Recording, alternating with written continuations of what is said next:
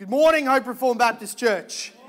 I can't promise that our study this morning is going to be as riveting as the Athanasian Creed, but I do love it. I love that guy punched a heretic in the face in one of the church councils. I think we should bring that back in some church members' meetings and things like that. That'd be good fun, but it's very nice to meet you if I haven't yet. Last week I was crook and had to rush out after both services, so I'd love to get to know you and say g'day if I haven't yet afterwards. And Hopers, we are a welcoming bunch, so you see a new person that you haven't said g'day to yet or looks like they're dwindling on their own, make sure you get around them and say g'day. And remember, if you've been here any longer than about a month, you're no longer new. There's probably about 10 people or 5 families or so that have come in since you started coming, so you need to turn around and start serving by welcoming people. So that's just all a part of being under God's blessing as a growing church that loves the Word of God. Amen? And I'm testing that this morning. I counted all of you that said amen, because we're in one of those portions of Scripture that we say we love, we're reformed, sola scriptura, all of the Word of God is profitable and beneficial, and we love it. Amen? All right, go to Exodus chapter 21. Let's see how we go, because this is an exhilarating, exciting, colourful narrative, lots of characters doing exciting things portion of Scripture. I've broken one of the commandments and lied to you. This is when God speaks to Moses. Moses is apart from the rest of the people. The Israelites are at the bottom of Mount Sinai camping in their multi-million person camp out. And Moses has gone up before God as the people's mediator to receive the word from God that he will then go down. And we're going to see this in chapter 24 in 2 sermons' time. He reads to the Israelites these laws and then makes a sacrifice where he sprinkles blood on them and sprinkles blood on the book. And what he's doing when he does that is binding the book and the people together. What Moses is hearing from God is what the book itself calls the book of the covenant.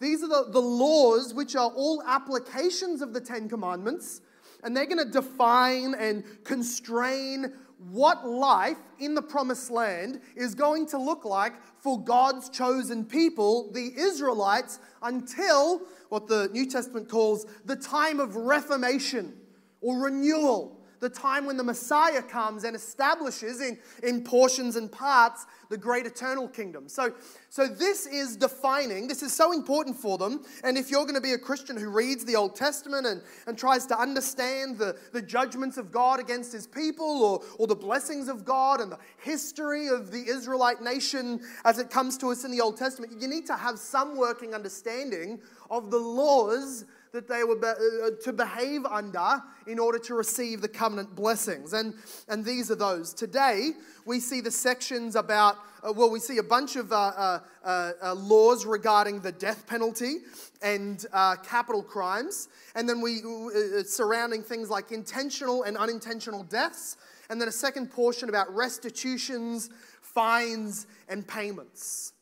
I would remind you that as we come to these, you're told to think that the Old Testament is barbaric and old and irrelevant and just written by rock apes and cavemen and nomadic sheep herders that really knew nothing of what they were doing and really did nothing other than just copy the nations around them. For example, maybe you're familiar with the Hammurabi Code, which is just some kind of ancient law code that we found dating from about the same time. And there's a lot of similarity. Like, don't think that when you come to the Bible in the Old Testament, you're going to find anything other than just a bunch of ancient shepherds just writing down whatever they thought of the day.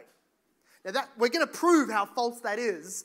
But Western man coming to the Old Testament law is kind of like this account that I read in the biography of Jonathan Goforth just this last week. He was a missionary in the 1800s, end of the 1800s, to China. And he was in this unreached portion of China in the Changti province. And in his chapel, he would bring in people and preach the gospel to them, of course. But there was this one arrogant class of people who came by in swaths every year, and they were the college students. Just Hands up if you've ever met a college student. You know what I'm talking about. Just they know everything now because they did 6 months of study and they got a distinction, and now you need to bow down to them. And so this is what he's experienced. Once a year, the university students would come from all around, thousands upon thousands, into the province to do their assessments. And they would come into the chapel day after day, and when he would try and preach the gospel to them, they would mock and laugh and just stand up the back and then run out laughing in the middle of his presentation. And he was so annoyed after the first year that he decided by the next time they come back, I'll have them. And he sent back to England, and he had sent over this globe of Earth with the map on it as they understood it, and also an astronomical diagram and that sort of spun around and showed the orbit of the planets in our solar system. And then the next time that all of these learned, young Chinese students came in, top of the education types, they came in and they were wondering, what is this ball? And he showed, this is the Earth. This is what you live on. This is the Earth. And they said, that's ridiculous. We've all learned and know very well that the Earth is a square and is flat. All right. Tinfoil hatters, these Chinese students. And he goes, no, in fact, and he starts explaining to them the rotation of the Earth, and they say, are you to say that every night the Earth flips upside down? Why don't we fall off? And well, he started to explain gravity and the pull of central gravitational pull and movement and motion and all of these wonderful ideas explored and expounded by Western scientists and philosophers. And these Chinese students professed that they realize they're like a man at the bottom of a deep well looking up at only one section of sky and thinking they know what the whole heavens look like. And they said, maybe after all, this foreigner does have something to teach us about the world and the God who made it. And many of them, after that, by the hundreds, became Christian. This is the dilemma of Western man. He stands judging God's law of the Old Testament, written by nomadic sheep-herding idiots, and then struggles with all of his might to be able to come up with a law code that even scratches at its equity, fairness, and justice. That's where we live today. Like, we think we're so evolved and we've developed and we're beyond all of this and the Lex Talionis that we're going to look at today, this eye for eye tooth. Oh, it's so barbaric, and it leaves people with so much iniquity, and inequity in society, and people are unequal and the classes are against each other and there's division and the families break up. Oh, but we've nailed it, haven't we? Like the Western class right now, we can look back on ancient societies and say, they stuffed up their society, right? We're doing just fine. Absolutely not. The proof is in the pudding. We are like men sitting in the bottom of a well, looking at one portion of sky and judging others because they understand the concepts of gravity. Well, we come to our scripture this morning, you'll see what we mean. We're going to go from chapter 21, verse 12, 21, verse 12, and we will be talking about the verses all the way up to verse 14 of chapter 22. But we're only going to read at the outset of our service this morning, we're going to read chapter 21, verse 12 until, where shall we read? Until verse 27. That will give us the spirit and the idea of the passage. Hear now the word of God to his chosen servant Moses, giving the laws, applying the 10 commandments to the nation of Israel. Whoever strikes a man so that he dies shall be put to death. But if he do not lie in wait for him, but God just let him fall into his hands, then I will appoint for you a place to which he may flee. But if a man willfully attacks another to kill him by cunning, you shall take him from my altar, that he may die. Whoever strikes his father or his mother shall be put to death. Whoever steals a man and sells him, and anyone found in possession of him shall be put to death. Whoever curses his father or his mother shall be put to death. When men quarrel and one strikes the other with a stone or his fist or the chair, right? WWE themes. And the man does not die, but he takes to his bed. Then if the man rises again and walks outside with his staff, he who struck him shall be clear. Only he shall pay for the loss of his time and shall have him thoroughly healed. When a man strikes his slave, male or female, with a rod and the slave dies under his hand, he shall be avenged. But if the slave survives a day or two, then he's not to be avenged, for the slave is his money. When men strive together and hit a pregnant woman so that her children come out, but there is no harm, the one who hit her shall surely be fined, as the woman's husband shall impose on him, and as he shall pay as the judges determine. There's an old thing we're not very used to as 21st century people. A woman's pregnant and you assume there's a husband. I think they had something, right?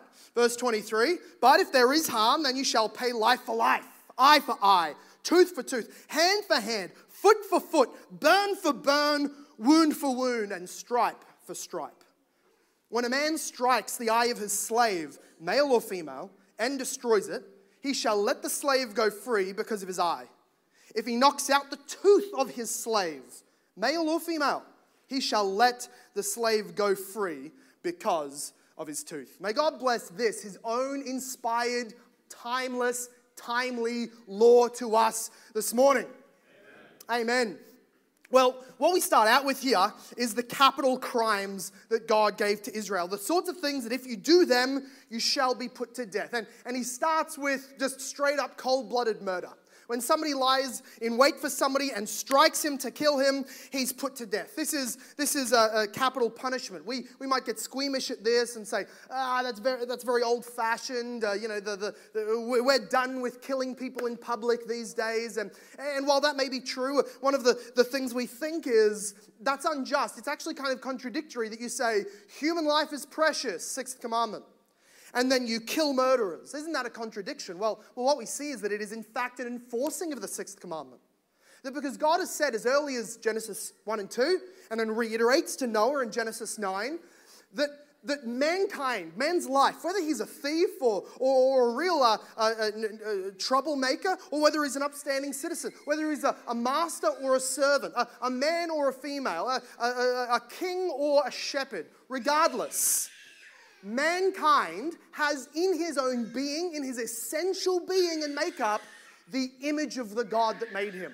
That's why human life is so infinitely precious, and when it's taken or destroyed or sold as if it is nothing, then the punishment therein, the only fitting punishment, is your life for your crimes. The only thing you can pay back somebody's life with, the only thing you can pay back the debt of the image of God is your image of God, your blood shed. So it is a very consistent and good law. This applies also, we see in verse 12, murder. Verse 16 tells us kidnapping and slavery, selling people, and man stealing. These get the death penalty. Verse 13 and 14 give us this exception. That in their culture, if there was an accidental death, what we might call manslaughter, right? You're out and you're hunting and your arrow accidentally finds its head lodged in the heart of somebody who, maybe it's their fault. Maybe they're in the camouflage suit right in the shooting range. I don't know. Maybe you overshot your arrow, it ricocheted off a tree, and it finds itself lodged in a neighbor's heart. Well, he can't attest that was an accident because he's now dead. Their age, what would happen is, it's now the responsibility of the nearest male relative of the dead person that once they hear they died by your hand, they chase you, they kill you, and they bring equality back to the law. Here's what God did. God said, vengeance is mine, I will repay. In fact, verse 12 and 13 put it in such a way as to say, if he didn't lie in wait and strike this person, if it wasn't an intentional murder, if this was accidental, but the phrasing that the ESV brings out is, if the Lord allows them to fall into their hand. That is that God is sovereign over everything, every life and death, every accidental death. So that if somebody dies accidentally, the Israelites were to think that was that man's appointed day, and God ordained that he die by accident at this man's hand. But before it could be known that it was accidental, the nearest male relative still had a right for blood vengeance. So here's what God designed. He put 6 cities of refuge to be allocated across the map of Israel. Now here's the genius. Your arrow dislodges and strikes Matthew in the chest and he falls down dead. And you know he has a big older brother that can beat you and kill you silly. you drop what you're doing, you start sprinting along the highways and the byways until you find the nearest city of refuge. And these were to be well advertised and big obvious signs so that the innocent may not be put to death wrongly, because that would bring blood guilt upon the nation. And so they were to run and sprint day and night, not stop, until they get to the city of refuge. They throw themselves across the line. They hold on to the judges and the elders and the priests in the city of refuge where the Levites lived. And they told them, I'm innocent. There's going to be a guy coming to kill me. And it was the job of the Levites to protect them. Until such a time as an actual judgment could be made and a sentence could be handed down. And if he's innocent, then he lives in the place of the city of refuge for a number of years. And there's all sorts of laws about that in other parts of the Old Testament. Here's what God says. Look at verse 14, I believe it's in. But if a man willfully attacked another to kill him by cunning, you shall take him from my altar that he may die. Here's one of the other Canaanite Egyptian understandings. If you go into the holy place and you hold on to the altar and God doesn't kill you, you're innocent. They were superstitious. Then they were gambling with blood guilt or blood innocence on, well, I'm holding on to the brick thing and it's not killing me, I'm fine. Here's what God says. If the evidence proves, if there are witnesses, if it is obvious and known that this man intentionally lay hand against the life of another man, he will be stripped from my altar. There's no protection there. And he will be killed. God was after justice, not superstition. And yet for that justice allowed the freedom of the innocent to the city of refuge. Such was the wisdom of God. And then there's portions in verse 18 and 19 about the close call. If you get in a fight and you injure somebody, but they don't die. Now, this is sort of the exception to the death penalty. It's like you almost get the death penalty because you got in a fight, you knocked him out, he was in a coma. Okay, he came good. You don't have to die. Here's the question then. What is fair compensation when a guy is injured, knocked out, hurt another fella in a fight? And God says there's no such thing as pain and suffering compensation. You get in a fight, you're not allowed to sue the other guy who beat you for all of the stress that was caused.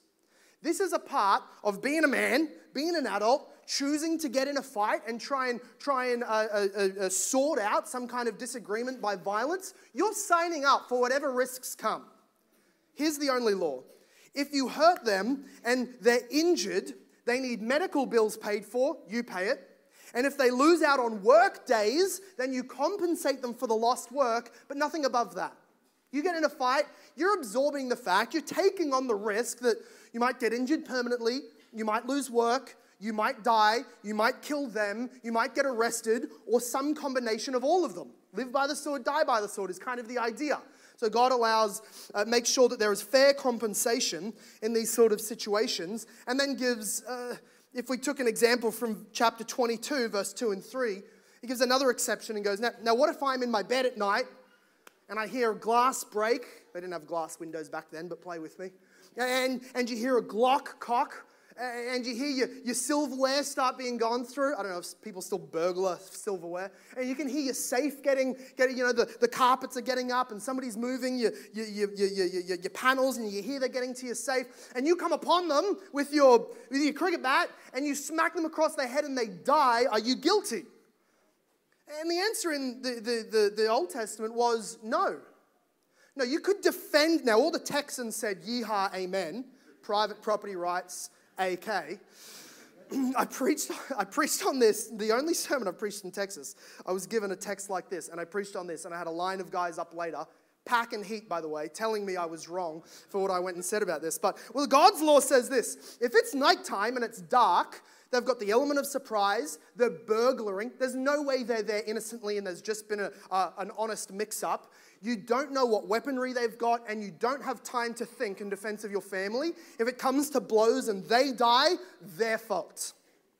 If, however, verse 3 says in chapter 22, if the sun has come up and you kill the person, then there is blood guilt on you. This is what I said in Texas. So this is the equivalent of the assailant taking off his balaclava saying, sorry, you have a bigger gun than me, and running off. In Texas, you can still line up and shoot him as long as he's on your property. And I said, that's murder.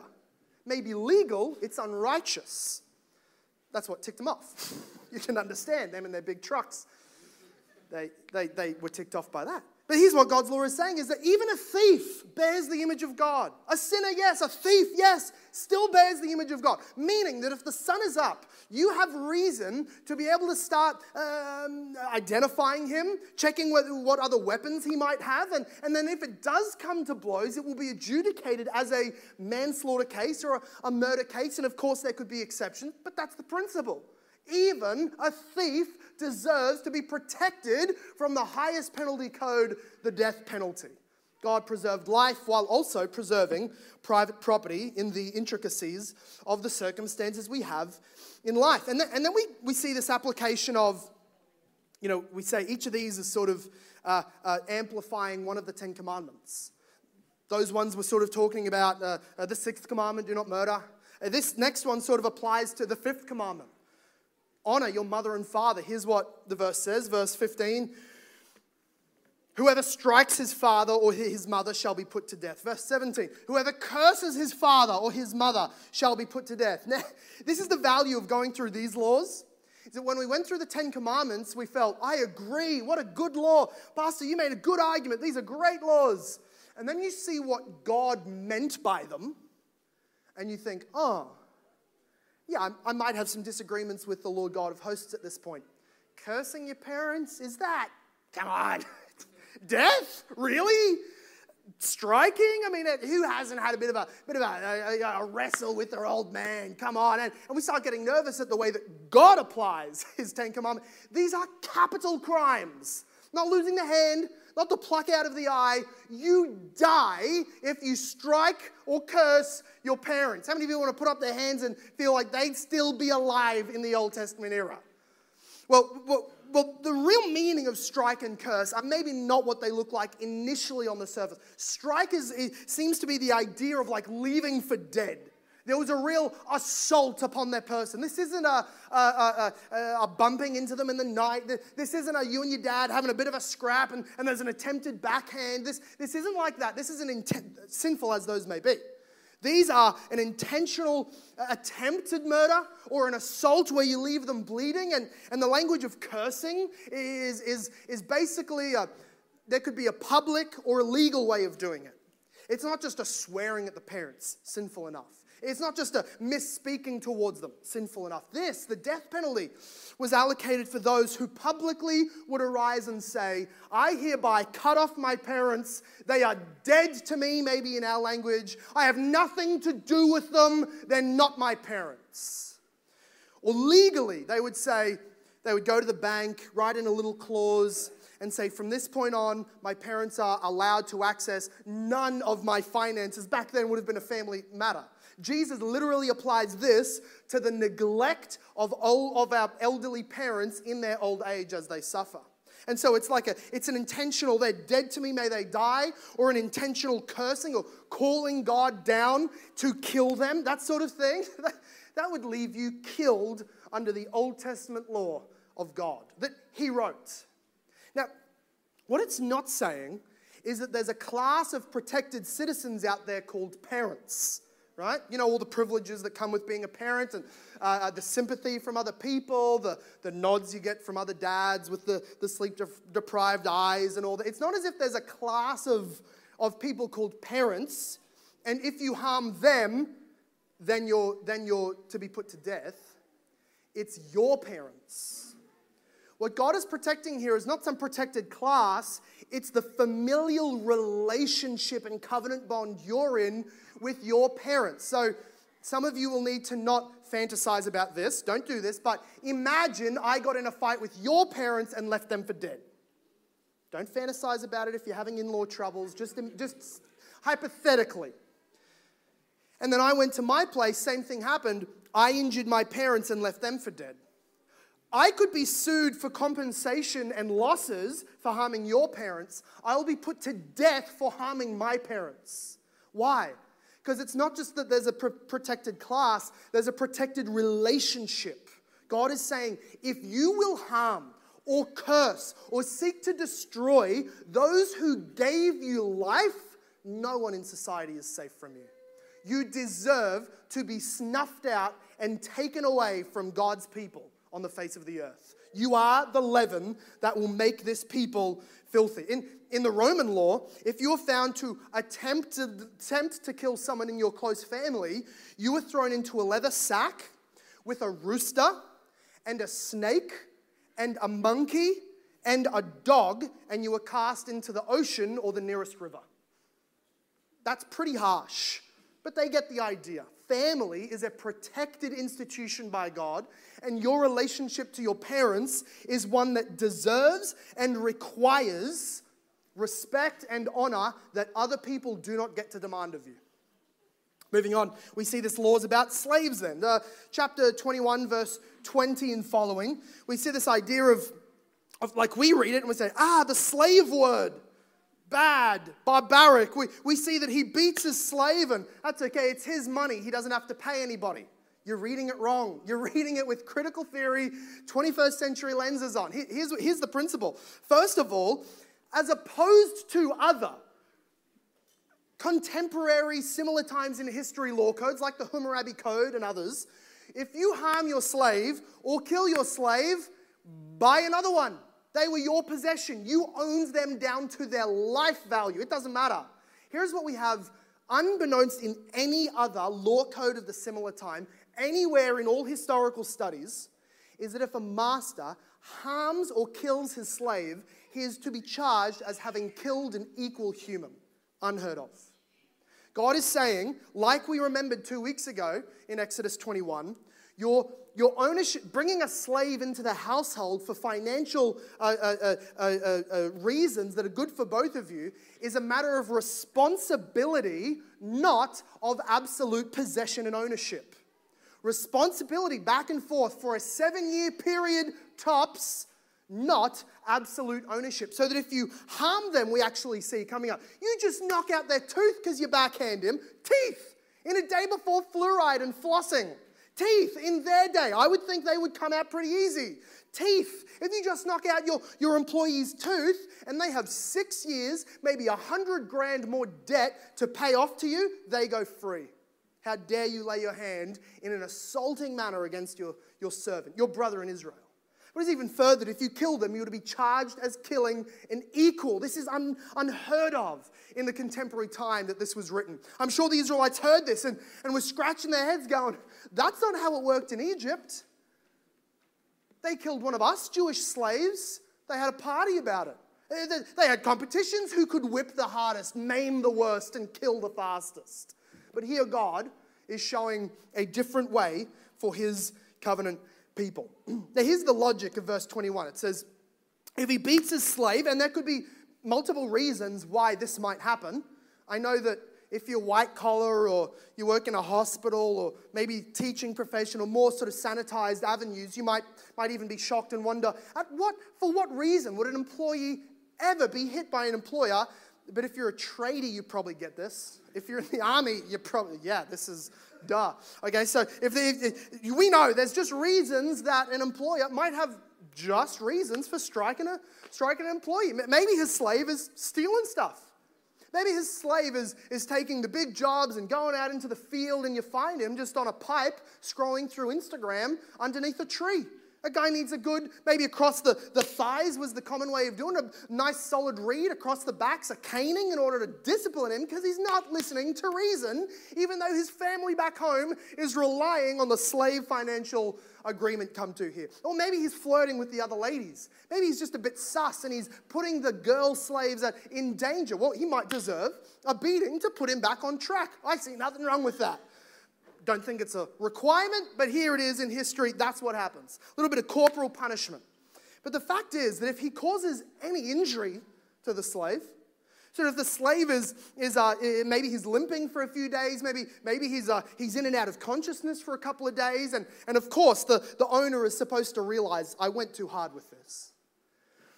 He needs to see to his own responsibility, the servant's health and medical bills. He will look after him as he's supposed to, as a good neighbor, like the Good Samaritan. And then he's supposed to reimburse this person for the cost of their lost work. But who's the boss? Whose money was lost by the not working of the servant? Well, himself. So he's absorbed the costs of losing the work of a servant. That's what this phrase means here. He shall pay nothing because the slave is his money. He's not saying he's his ownership, he can do whatever he wants. He means he's absorbing the cost of an unworking servant. This is very logical.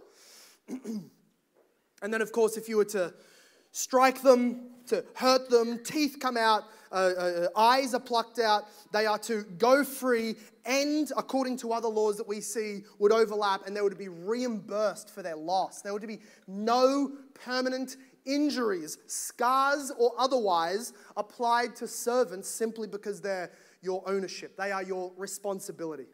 We see also in this capital crime portion, this section about the unborn and the pregnant. In verse 22 and following, it's talking about two guys get into a kerfuffle. They start wrestling, and one of them shoves the other across a table. He strikes a pregnant woman. Whoever's fault it is that has hurt the pregnant woman, then it gives us these sort of avenues of possibilities. Now, if she gives birth there and then, she's made to go into premature labor, then even if the baby is unharmed, the mother uninjured, there will still be the stress pay because pregnant women and children require and deserve a higher level of care from all people, especially men in society. So God said, even if there's no injury, you still pay. The husband gets to give a stress fee, apply that to the judges. The judges can decide what's fair and exact that from the guilty party. But this says this very interesting line. It actually applies to the unborn and to the freshly born child, the exact same legal protection for life and injury that is applied to adults and all other human beings. That is that under the law code of Israel, now much like Australia, modern Israel, most of the West, we are very proud of our progressive abortion laws, so that this is not at all the case. Not in modern Israel, not in even much of ancient Israel, they started to twist these laws. Across our world, we think unborn may be human, but it's not a person. And God's law knows no such distinction. My saliva is human. My footprint is human. My shadow is human. The unborn baby is a person, a human person. And so God's law says that if the baby is born and there's injury, maybe she doesn't give birth straight away, but as the birth comes, it becomes evident that there is some kind of defect likely due to an injury attained throughout because of that bump that the mother had, then the man guilty will be required to pay life for life, tooth for tooth, hand for hand, wound for wound, stripe for stripe, tooth for tooth. Now, babies are born without teeth. Maybe that's a good excuse to just remove all of his upon birth, claim it on damages, right? But this was giving unborn the same legal protection as every other citizen in Israel. And we see this in this phrase of verse 23, 4, and 5 of life for life, eye for eye, tooth for tooth, hand for hand, foot for foot, etc. It's become known in legal studies and historical studies as Lex Talionis. It's a fun one. That's a free one. Keep it on your belt and use it in conversation. Lex Talionis. What it means is the law of retaliation. We might more fairly think of it as the law of compensation or the law of retribution, because it sort of became known as, and this is the way Gandhi saw it, it became known as somebody does something to you, then to equal measure, you have a right to do it back. They hit your eye, take their eye out. They take something of yours, take something back. They hit your wife, you hit their wife. Eye for eye equality. And Gandhi said, well, I mean, an eye for an eye leaves the whole world blind. False. It leaves about the first 500 people blind, and then people start learning the lesson because you lose your eye. That's the point of the law, is it starts building a bit of a conscience. So he's wrong, but also, if the whole world is that sinful, then the whole world deserves to be blind, and the next generation can have a go. But the point is that people sort of, especially Christians, this is the danger. You equalize Gandhi and Jesus. Jesus came along and said, you have heard it said eye for an eye, but I say to you, turn the other cheek, love your neighbor, pray for those who curse you. And we say, see, Jesus and Gandhi will get us to nirvana, heaven, Buddha, whatever. And all of this Lex Talionis stuff is garbage, it's barbaric, it's old-fashioned. Not at all the case. What Jesus was speaking against was the taking of the Lex Talionis principle and applying it to my personal retaliation in everyday life. Because what these laws given by God to Moses, given to the judges of Israel, was supposed to be was a principle for the judges to judge circumstances by and apply to different situations with their own wisdom and discernment. It was not meant for you to go and take to your neighbor and apply your own Lex Talionis principle. That's the first misunderstanding. Not only is it for the judges, not for you, but it's also the underlying principle is that whatever the judges require you to pay to somebody else needs to be appropriate and proportionate to whatever crime they committed against you or you committed against them. So you run over their cat, they're not allowed to have one of your kids. You bump into their run-down, broken Yaris, you're not allowed to take one of their Mercedes, for example. You know, car for car. No, appropriate, even, but also proportionate. And here's where it comes in. That a rich man might be able to give back a sheep for the sheep that was negligently destroyed, or might be able to pay a little fine for the amount that was stolen or lost from the poor person. But the Lex Talionis principle would explain that you should be hurt to the degree that you hurt another in negligence or in cunning. So that it's not just the rich man pays off the pennies, but that he has to pay to a degree that he's losing as much as the poor man he picked on was lost by what was taken. So it's a very fair, proportionate, appropriate way of applying, with a paradigm of principles, the law to all sorts of situations. Whereas other codes of the day, like the Hammurabi, or even still around today, you steal a loaf of bread, you lose a hand. Disproportionate, inappropriate, things like that. But it also preserved the class equality that we spoke about before. In other law codes of the day, a slave who killed somebody would be killed. Somebody free who killed a slave would be punished. But a rich person in the upper class who killed somebody else would simply be giving a fine. And a king who killed anybody was perfectly fine. Here's what the law of Lex Talionis says. Life for life. Your class, your riches, your gender, your education, nothing changes the principle that God sees you as infinitely valuable in the sense that you bear his image and are loved and valued by him. And therefore, Lex Talionis preserved that in a day when that was entirely neglected. And it also provided this immediate justice for the guilty and immediate justice for the victim. In other words, if they had the sort of prison system, now I'm not a legal professional, I'm not going to say what we should or shouldn't do in Australia necessarily starting tomorrow, but there is a principle that in corporal punishment and immediate Lex Talionis punishment, you have immediate retribution and justice. For example, a number of years ago, there was this corporate fraud. You wouldn't believe it. Corporations were fraudulently making money. I'll give you a moment to soak that in. And when it became evident that they were doing this, their stocks plummeted in value. Every one of the staff members who had portions in these stocks lost life savings because of it, though they had done nothing wrong. All of the higher-up corporates had done all of this. And when the higher-up elites and executives were taken to court, guess who they had to pay money back to? The government. For their crimes. Wouldn't believe it. The government took the money. Wow. Now, who went without? The people who genuinely lost. There was zero compensation for the staff members who had bought business stock and then had it turned to dust in their hands.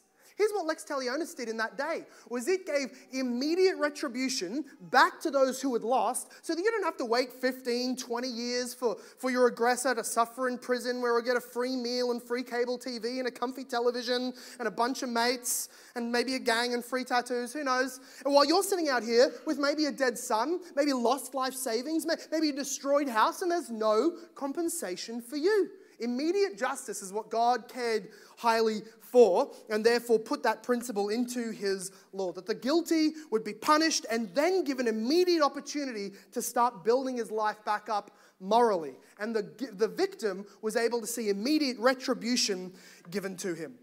Then later on, we see all of these principles from 28 down to verse 36 in verse 21, chapter 21. And then the rest of chapter 22, 1 through 15, is principles for theft or damaged goods while under your care. That is examples like your pit bull gets out of your yard and it's a dangerous breed and you've been told that by the council, gets out of your yard, bites a kid, kills somebody, hurts somebody else's property. You're responsible for the death of that person because you could have avoided it.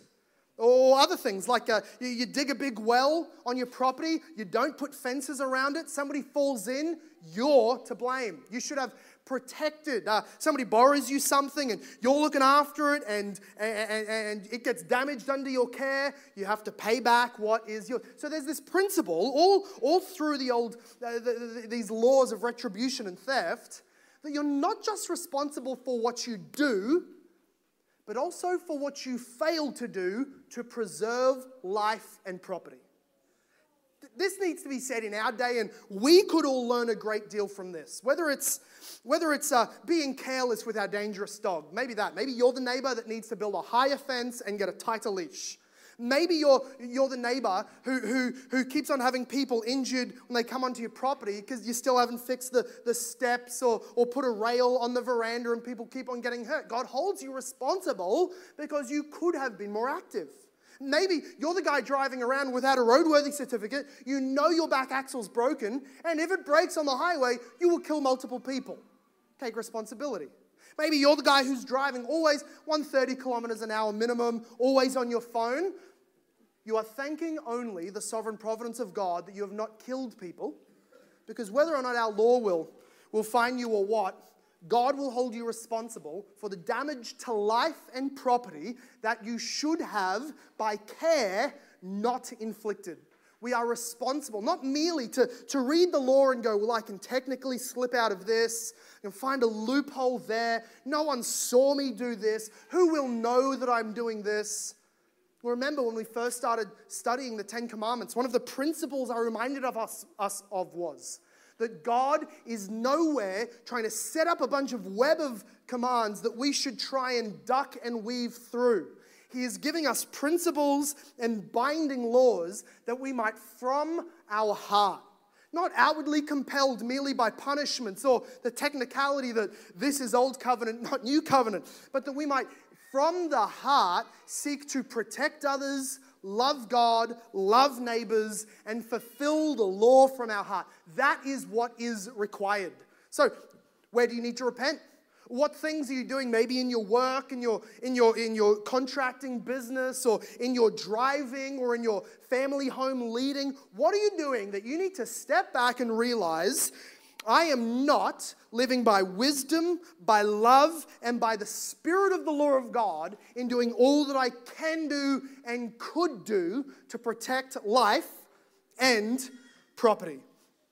God wants a moral people that looks different from the world, that do not work on the principle of who will know, but lives on the principle God knows, God sees, I live as for Christ. All of my life for Christ. Living as if He is my master, my boss, and my police officer, always watching and requiring, because He is a good and merciful master with wise, good laws. The history of the scripture goes like this. God promised to Adam after the fall that a Savior would come. Then He promised to Noah that God would be gracious with the world despite its sin until the Savior came. And then Abraham was promised, then a nation will come out of you from whom the Savior will come. And then Moses was given all these laws. Here's how the nation should behave until the Savior comes. Here's what happened. Sin, failure, breaking covenant, failing to be perfect, failing, sin, rebellion, failure. Why? God's plan of salvation was never And if you accomplish this, Noah, if you accomplish this, Abraham, if you accomplish this, Moses, if you accomplish this, Israel, then there will be mercy for the world through a Savior. Rather, God, knowing our sin, our guilt, and our weakness, promised over and above our failures to send the Messiah into the world. That after all of Israel's failures, and after all of the Gentile wickedness, and after all of our personal sins, yet still, God has sent the Savior to accomplish what humans by the law could never do.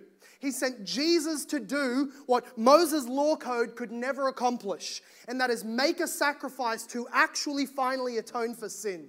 And then send the Holy Spirit to make you new from the inside, not from the outside by some law written on stone, but by the law written on your heart. And Jesus rose from the dead to rule and reign and gives to his people new hearts, gives to you the love of God's law to live a righteous life. And to anyone who is an enemy of this Jesus, who is still living under the condemnation of the law, who is still living in the confusion and the anarchy and the chaos that sin causes in the soul and mind and body, to you, the King of all kings, Jesus Christ, says, come to me, trust in me, I died for you, I am worth everything, say goodbye to whatever you may lose, I am the King, I will mercifully pardon, my blood will clean you, and I will make you a child of God. That's the promise of Jesus. That's the call of the gospel. Let's pray.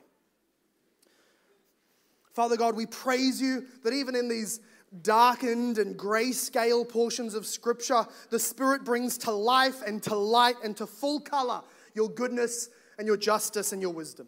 I pray, Lord God, that we would be people who, though freed from the stringencies of old covenant law, though we are on this side of the cross and therefore there's much more everyday freedom, though, Lord God, we are not condemned by the law and we are under grace in our relationship with you, yet, Lord God, would you make us people who from the heart love your commandments and know that whatever you say will have some wisdom in it that I can learn from, because you are the God who speaks. And it is not from bread, but it is from the words of your mouth that makes me to live. Father God, would you allow us to and enable us to be those who glorify you in our life of just living. And would you allow us, Lord God, the gift and the pleasure of seeing more people added to your number through the gospel.